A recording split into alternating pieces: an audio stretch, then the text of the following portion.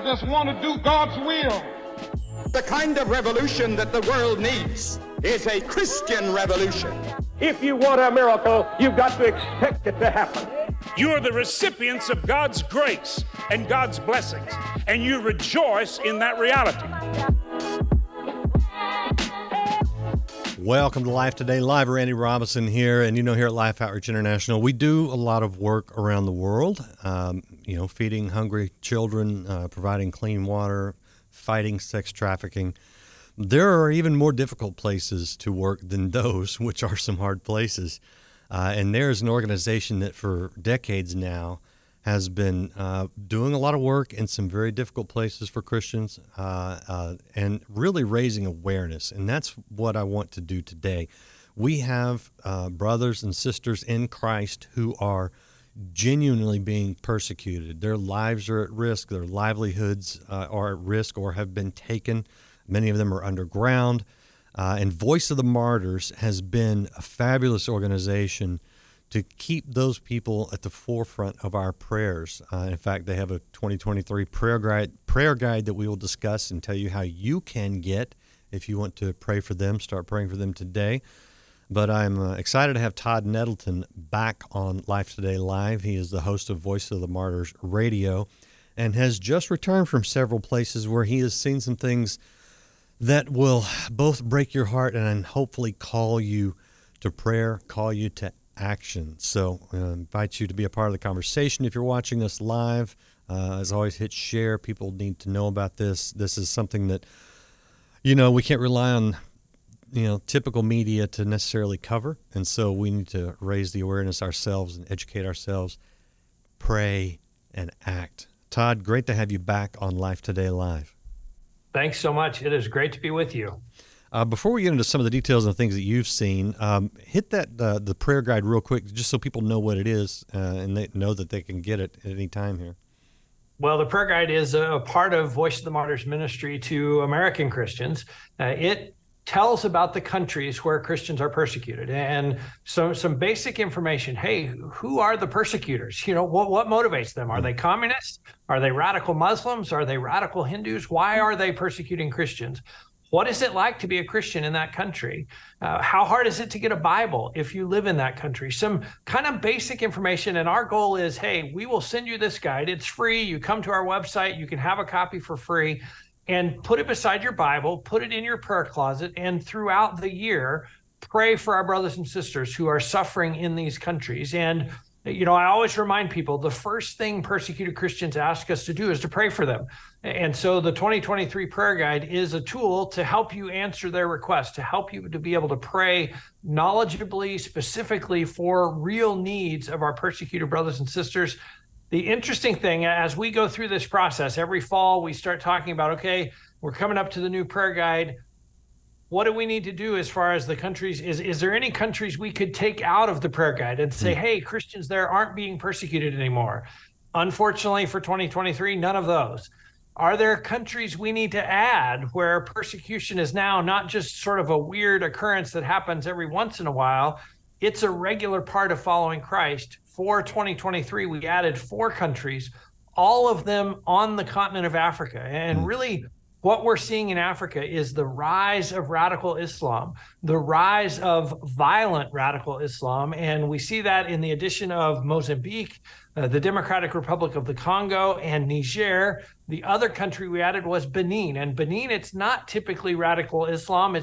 It's more spirit worship, kind of animism, but the animists know the power of God's word. They know the power of Christians. In fact, just earlier this year, a church was burned down because the witch doctor basically came and said, hey, we're going to have a festival to the spirits, and we want you to cancel your service because we're having our festival. The Christians said, nope, we're not going to cancel our service. It's our day to worship too. Opponents were so angry, and they understood that the Christians worshiping affected the spirits. It made the spirits mad. And so they came and burned down this church in order to stop them from worshiping during that festival. So that's what we see in Benin. But in the other cases, it's the rise of radical Islam that is really making persecution become a regular part of life for our brothers and sisters in Africa. That's tough. So go get the prayer guide, vom.org. Scroll down a little bit. You can get that prayer guide. Benin's in Western Africa, is that right? It is in Western Africa, yeah.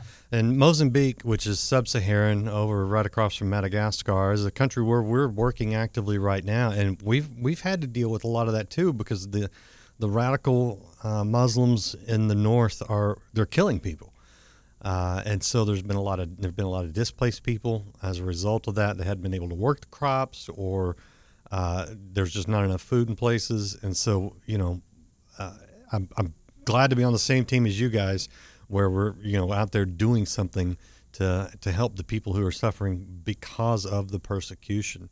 And we help everyone. We don't ask them. We don't check their religious card at the door. We give anybody who's hungry food. So it's tough. I appreciate you guys spotlighting that. Of course, the Congo has always been a very difficult place. A lot going on there. The level of violence in northern Mozambique is really remarkable, and I think it's something it's kind of under the radar of the world's media. But you have a radical Islamic group that has pledged allegiance to ISIS.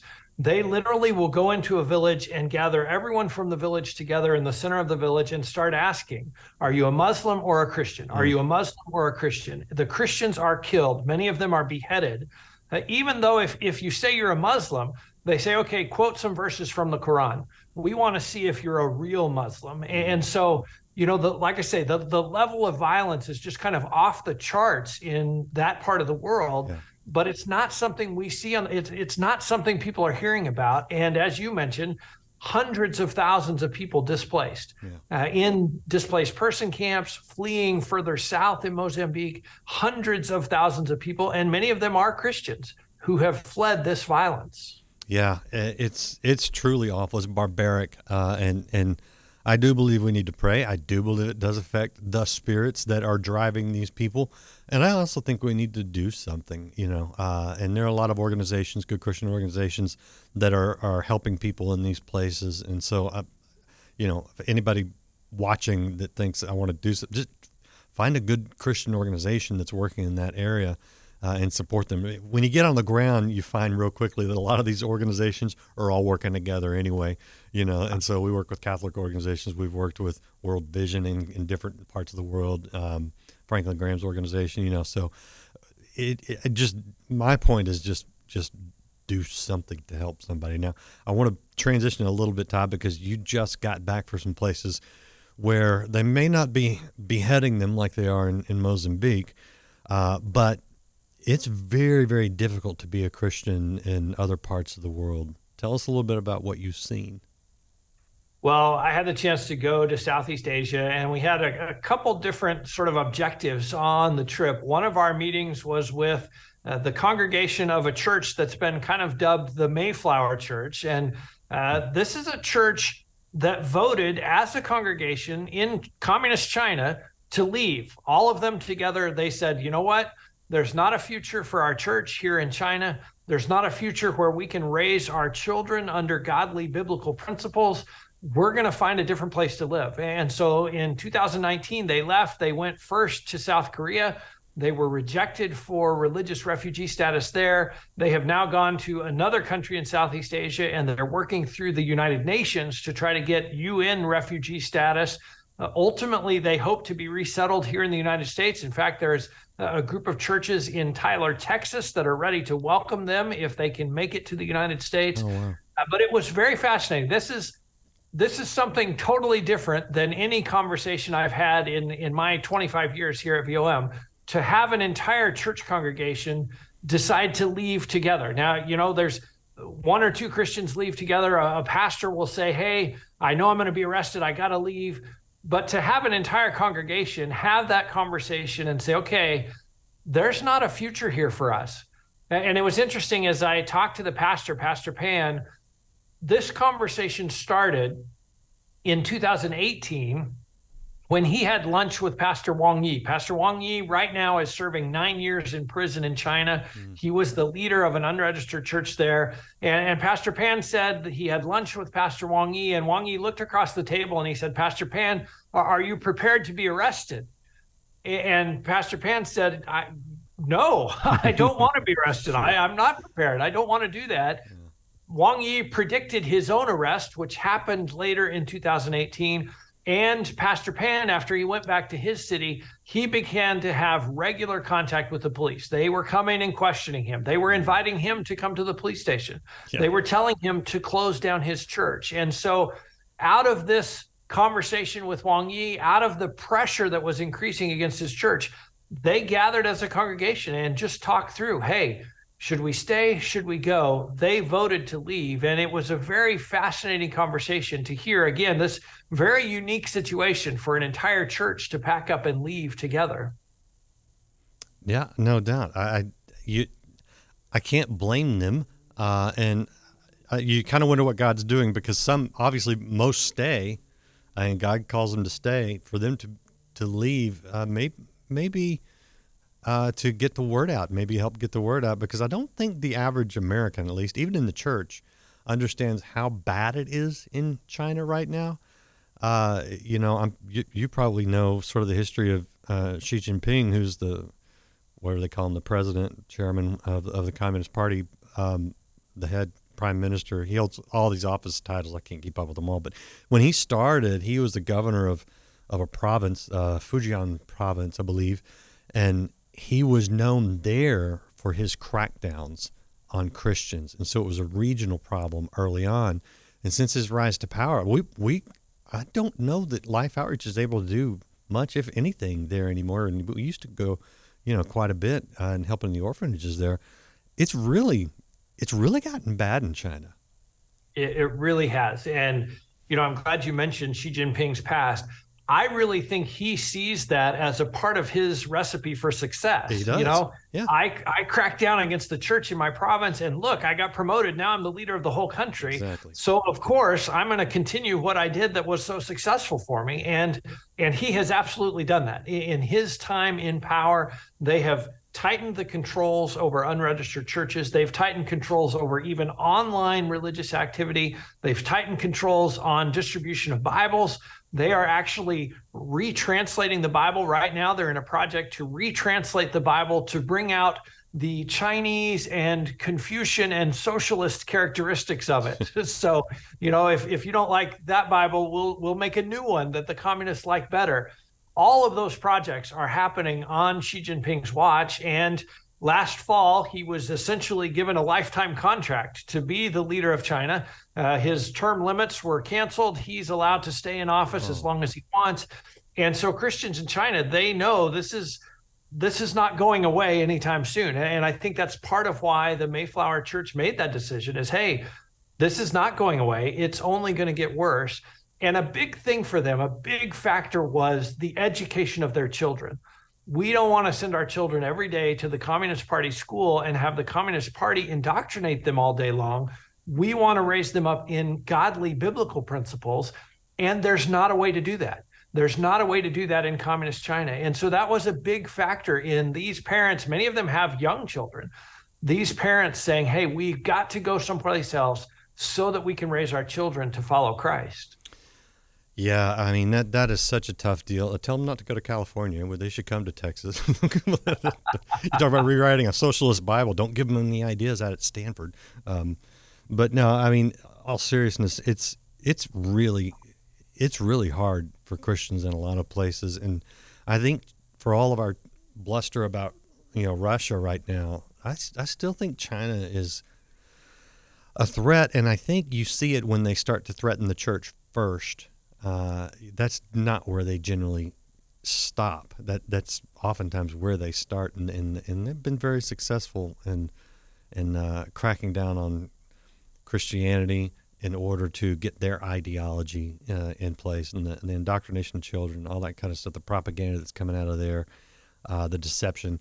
It's all a bad pattern that we've seen throughout history, and we should know where it's headed if something doesn't happen. Again, the call to prayer. You visited a few other places. What else are you seeing out there? One of the interesting things we got to do was sit down with pastors from Laos. It's a communist country, the country of Laos. And there are a couple of very interesting things about these conversations.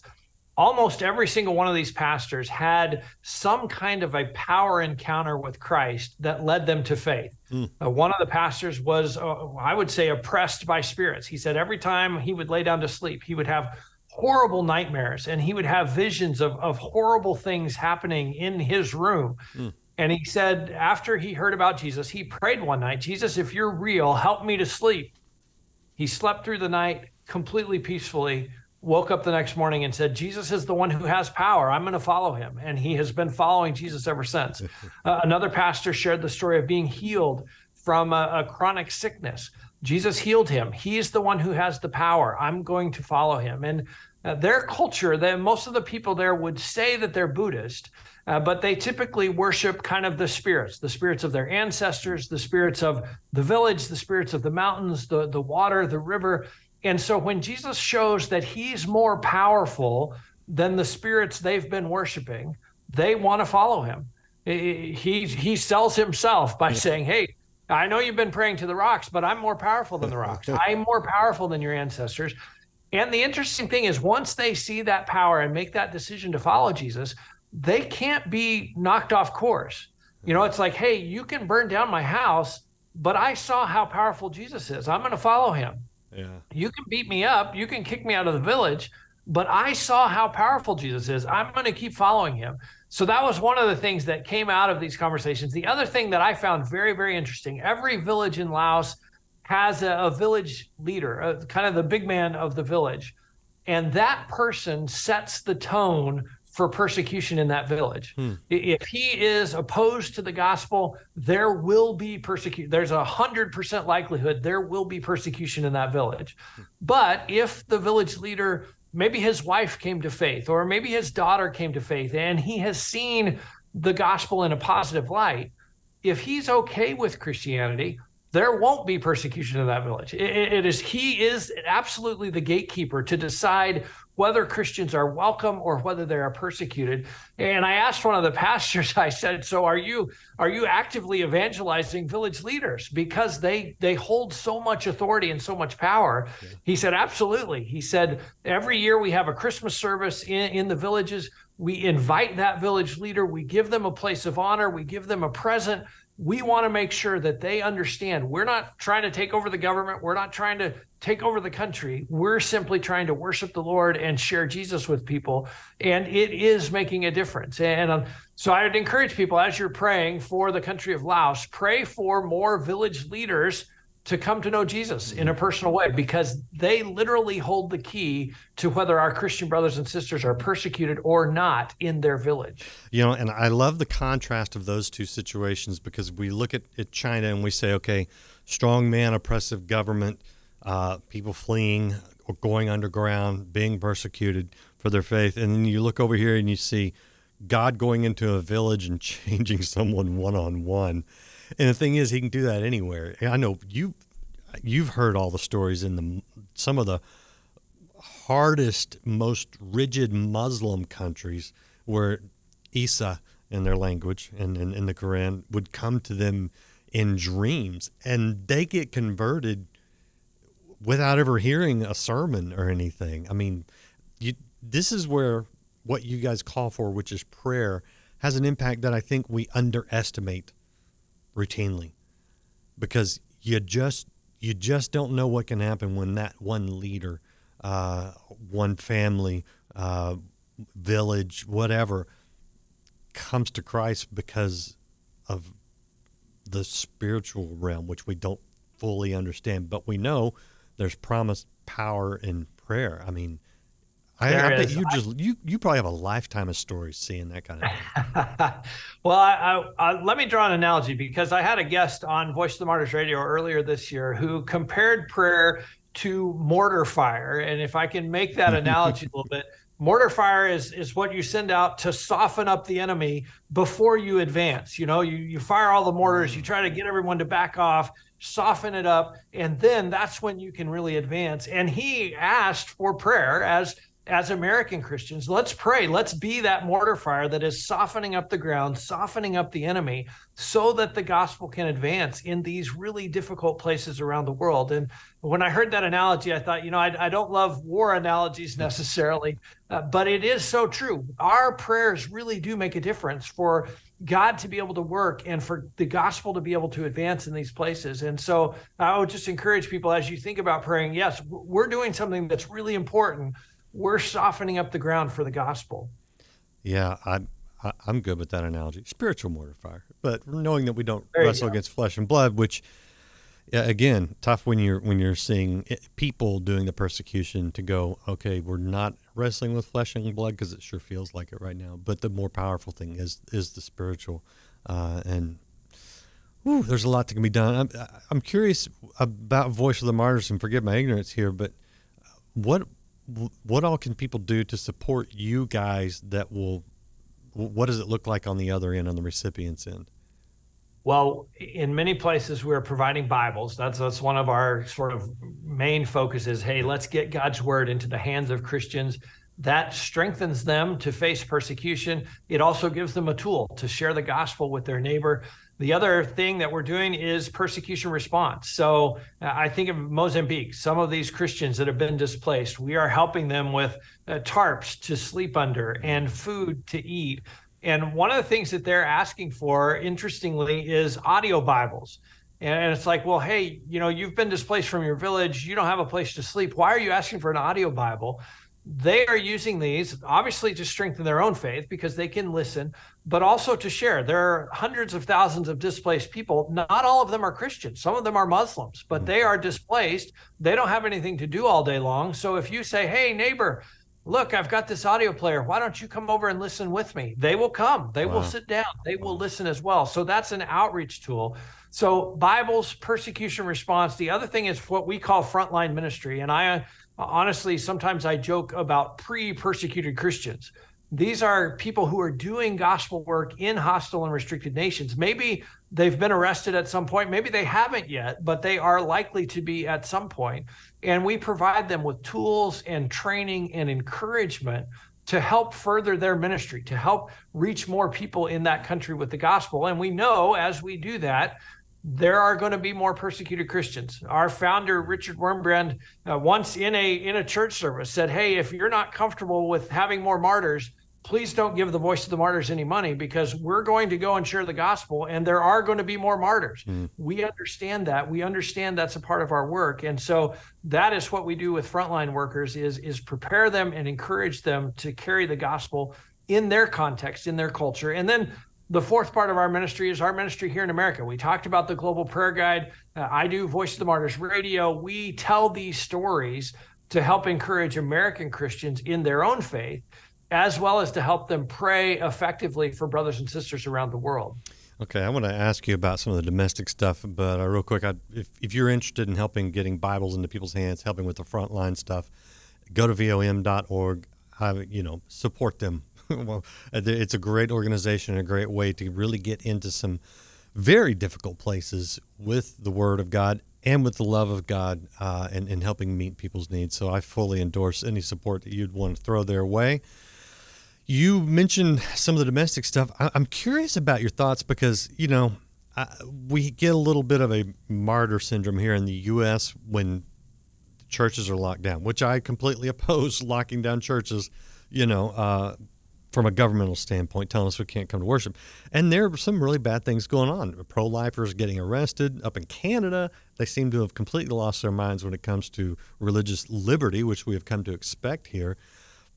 What are your thoughts on some of the craziness that seems to be going on, hostility, frankly, towards Christians?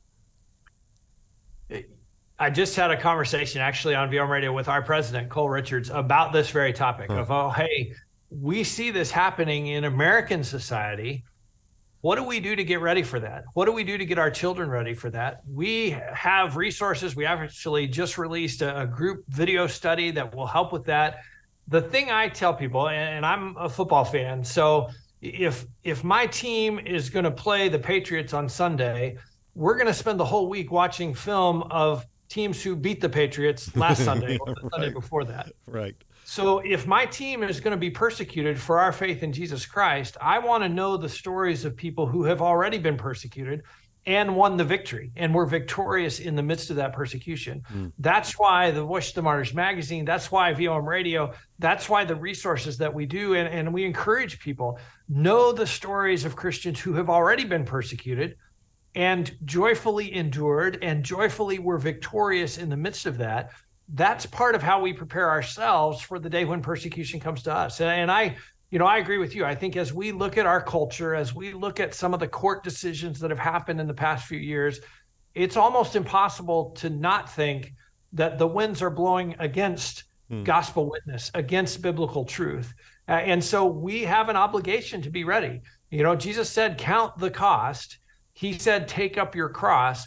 We haven't really had to do that in American culture over the last 200 years. Our day may be coming. So let's learn from brothers and sisters who have already taken up their cross to strengthen us and to prepare us. And for me, I'm very passionate about preparing our children and our grandchildren. Let's get them ready to stand because we do see what's coming. Yeah, I don't want to prepare. I want to stop it. To be honest, I don't want my kids to have to suffer. I don't want my grandkids to have to suffer. And, it's interesting to look where there is persecution currently going on and to say, okay, here's how a village changed. Well, it was through the power of Jesus Christ. To paraphrase C.S. Lewis, the most practical political act any of us can engage in is witnessing to a neighbor. And so honestly, I think sometimes we get a little comfortable in our churches. We need to get beyond the walls. That, in effect, would prevent the type of persecution we see overseas, would knock down a lot of the stuff that we're seeing here in our own country. And so the idea of evangelism, everyday evangelism, all of us being evangelists, meeting the needs of those in need around us with the compassion of Christ, to demonstrate the love of Christ to them, to win them over. These are all things that we can't just put onto other ministries. We can't say, well, Voice of the Martyrs are doing it, or Life Today's out there preaching the gospel. We all have to really be engaged, or we will be in trouble at some point in the future. I don't predict that. I don't want that. I want to work against it now before it gets there, because we've enjoyed a great run of religious freedom in our country for the most part. And I think we need to be actively engaged in keeping the ground soft for Christ. Yeah, I so agree. And I think, I think of our brothers and sisters. Oftentimes our American witnessing methodology is, hey, I'm going to bring you to my church and then my pastor is going to witness to you because he's a professional. Right. Whereas our brothers and sisters in China, they don't know if their pastor's going to be out of jail on Sunday. They can't wait for Sunday to take you to church to hear their pastor. So they witness, they share the gospel themselves. We need to get a little bit more of that methodology of, hey, I'm a witness for Christ. I need to be the one to share the gospel. It's not just the sort of paid professionals that man a pulpit every Sunday. It's all of us who are Christ's followers who are to be witnesses for him. And if you go back to the biblical Greek, that word witness is the word martyr. It's martys. And so we are all called literally to be martyrs, to be witnesses for Christ. Great reminder. Todd, I appreciate it. Is there anything we didn't hit that you want to cover real quick? I appreciate your time today. I think we've hit it. I want people to get the Global Prayer Guide, and I'd love to have them listen to Voice of the Martyrs Radio. You can check that out at vom.org. Great materials. They've also got some Bible study, group study things around a film called Sabina. Really good film, actually. I met the filmmakers out at NRB a couple years ago. Entertaining film, but also insightful. And they've got some great resources there. A lot of good things at VOM. They're really a great, strong organization. Brothers in Christ, sisters in Christ. And so I recommend being in tune with what they've got. So check them out. Todd, again, I appreciate you, the work that you do. Keep it up, brother. And we'll keep fighting on the front lines around the world. Thanks so much for having me. It's been great to talk with you. Appreciate all you guys out there watching. Be sure to hit share. This, I think, is something we should raise awareness on, like I said at the beginning. So hit that share, hit the like, subscribe, follow if you haven't done that. And we'll see you again next time here on Life Today Live.